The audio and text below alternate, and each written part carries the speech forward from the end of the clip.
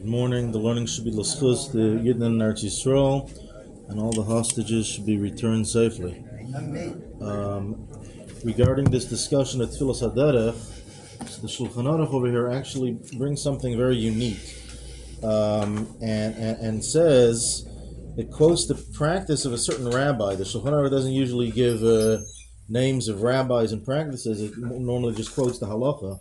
But over here, regarding this specific halacha, encouraging to say a secondary blessing before Tfilas HaDerech, it quotes it from Meir Meruttenberg. Oh, my ancestor. It actually, over here, it calls him Meruttenberg with a kuf at the end instead of a gimel, which is interesting. And over there it says that this is actually it says this is what he would do, and it's a good practice. That's what the Shulchan Aruch is implying, but it's not required. So as we started talking about yesterday, the Tur quotes the reason why Tfilas HaDerech is unique, that it doesn't start with a bracha, is because it's in its own category. It's not a blessing for a personal benefit, like a regular bracha on food and whatnot. And it's also not a blessing of a mitzvah. It's more like a Hashem, please help me, or asking permission to leave the town. And therefore, that type of bracha does not require a bracha beforehand. Nonetheless, so Meruttenberg would say, nonetheless, it's still ideal to juxtapose Tfilas HaDerech to another bracha in order to have a bracha in the beginning, and that makes it a more complete situation.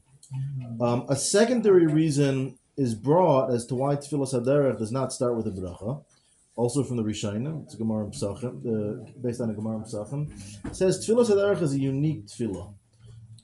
It's actually more of a copy and paste type tefillah, which means that really its origin is based on the language of the bracha of Shemei Tefillah in Shemoneh Esrei. And therefore, over there in Shemoneh Esrei, you have it already pre-juxtaposed to the bracha beforehand.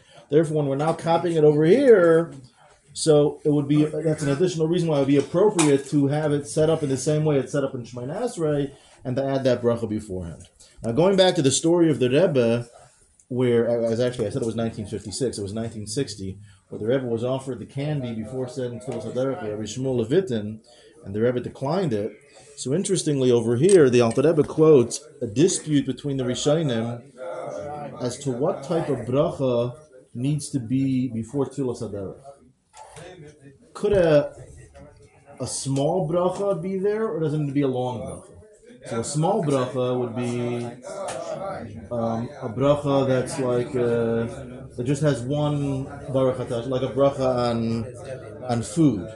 That's a small bracha. Alter Rebbe quotes that ideally it should be a long bracha that has a bracha in the beginning and a bracha at the end before. And therefore, one should say like an alamichia or an asher yatzar before Tfilas HaDerech, and that's the ideal way to do it.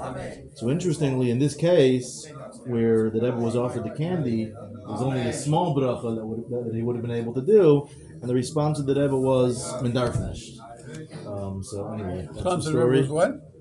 We don't need to. Okay. In other words, doing this is a practice, and therefore he declined the candy. So in other words, not only would he have is it not required, it's just a good practice, even according to those that say it's a good practice, even just saying a bracha on the candy might not have even fulfilled that good practice according to the Alter Rebbe, that you need a long bracha beforehand, and you don't make an after bracha on a candy, and so on and so forth. Maybe have a great day and a good Shabbos. That is possible, or he